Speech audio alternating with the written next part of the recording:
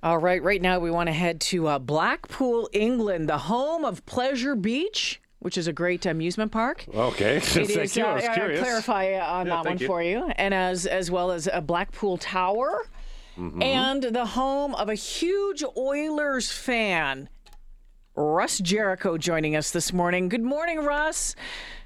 Good morning, Jalen. Good morning, Daryl. Good morning, Molly. Good morning, Edmonton. Good morning, 630 Chat. Good morning, Oil Country. Hey, when you're part of the group, Somebody's excited. Yeah, you are. I saw on the Twitter you were a little nervous. Don't be. It's just a bunch of Oiler fans just hanging out chatting, okay? Yeah, that's cool. Sounds like he's had a little too much tea this morning. Not at all. It is, it's also like 2, 3 o'clock in the afternoon there. So, Russ, how did you become an Oilers fan? Yeah, well, it's a bunch of weird coincidences, really, or maybe it's not. So I'll get started. So in 1999 or so, Channel 5 over here in the UK started broadcasting late night sports. So they started showing things like baseball and hockey and stuff. And I just happened to tune in one night whilst sort of like channel surfing, and I fell in love with hockey almost immediately. And the Oilers were the first team I saw. It was weird as well because it just tied in with a bunch of other things that just came about in life, and it was like, well, growing up, my favorite movie franchise was Back to the Future, and Michael J. Fox was my favorite actor, whereas Michael J. Fox born Edmonton. So then I got a little bit older, and I was into professional wrestling, and one of my favorite wrestlers at the time was Bill from Edmonton. So it's like that's another unusual tie. So it's like, and then as I sort of really got into like really watching the sport, I wanted to do some research into it.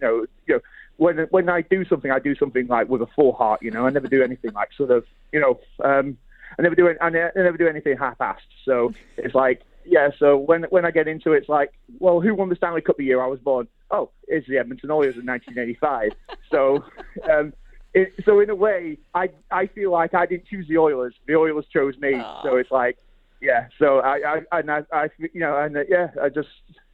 just feel enamored with the team. So. Very cool. It is just funny because I was trying to figure out 1999. I don't think we were all that good for in those first few years of the new millennium. But I love the way you describe it. Well, yeah, we went through some up and down spells. We had from the late '90s. So we had that rivalry with Dallas, and then we didn't have a great few years after that. And then after obviously the lockout, we had the magical Cinderella run of 2006. And then the decade of darkness. So, Even in England, they know the decade of darkness. So Russ, with the time change, like, how do you watch the games now? Usually via the NHL app on my phone. So it's the beauty of modern technology today. It's gifted me the opportunity to watch things with the NHL app, and it's just the dedication to knowing that I've got to sacrifice sleep to be awake for it. So like with puck drop tonight, it's going to be like 1:30 in the morning over here. But it's like I say, so with watching professional wrestling for so many years, I was used to being up for late nights to watch their pay-per-views anyway. So it's like it's no real sort of great sacrifice. So very cool. Our sports guy Morty Scott wants to jump in on this. Hey, Russ, I want to ask, have you been to Edmonton, or are you making any kind of plans to come and watch a game in person? Hey, Molly. Yes, I've been to Edmonton twice. Once in April 2016, just not long after Rexall had closed. I'm one of the very, very proud owners of one of the limited edition end of an era frame prints with a piece of the plexiglass and the net from Rexall Place. And I made my second visit there in September of 2017. And I went to my very first game. It was preseason against the Winnipeg Jets, and we absolutely destroyed them 6-2. And I just want to give a special shout out to my buddy Jeff, because it was his 38th birthday that day. And I got on the Jumbotron, and we had a great time. And you're coming back for the finals this year, I'm guessing, right?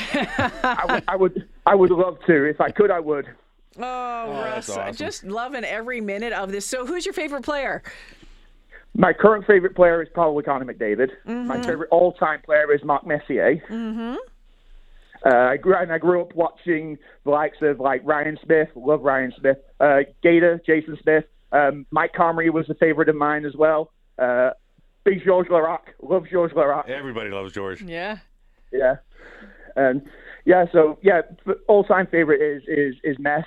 Current favorite is Connor McDavid. My oldest son is named Taylor after Taylor Hall. Man. Oh, you're awesome. And the coincidence with that is because he was my fourth child, and obviously Taylor Hall was number 4 at the time. So I loved your tweet on the weekend. It says, as far as the coronation is concerned, I'm not interested in pledging allegiance to King Charles III. I pledge my allegiance to King Connor, the House of McDavid. that's right. I'm not a big royal guy. It's not my cup of tea. So. Oh, that's awesome. Hey, Russ, have fun watching the game. This is the best time to be an Oilers fan right now. Can It's we check awesome. in? Oh, absolutely. Can we check in with you again throughout as we progress? Would you come back on again? For sure, absolutely. Awesome, Russ. You just may be an Oilers super fan. I don't know if we can get you here in time for tonight's home game, though, so that's pretty cool. Thanks, Russ. We'll talk to you again soon. Go Oilers! Thank you very much. Let's go, Oilers! Woo! There we go. Russ Jericho joining us from Blackpool, England this By morning. the way, when I said Saturday's game was a late game, I meant for Russ. Oh, yeah, no, of okay, course. yeah, that's what it was. Morning's always right.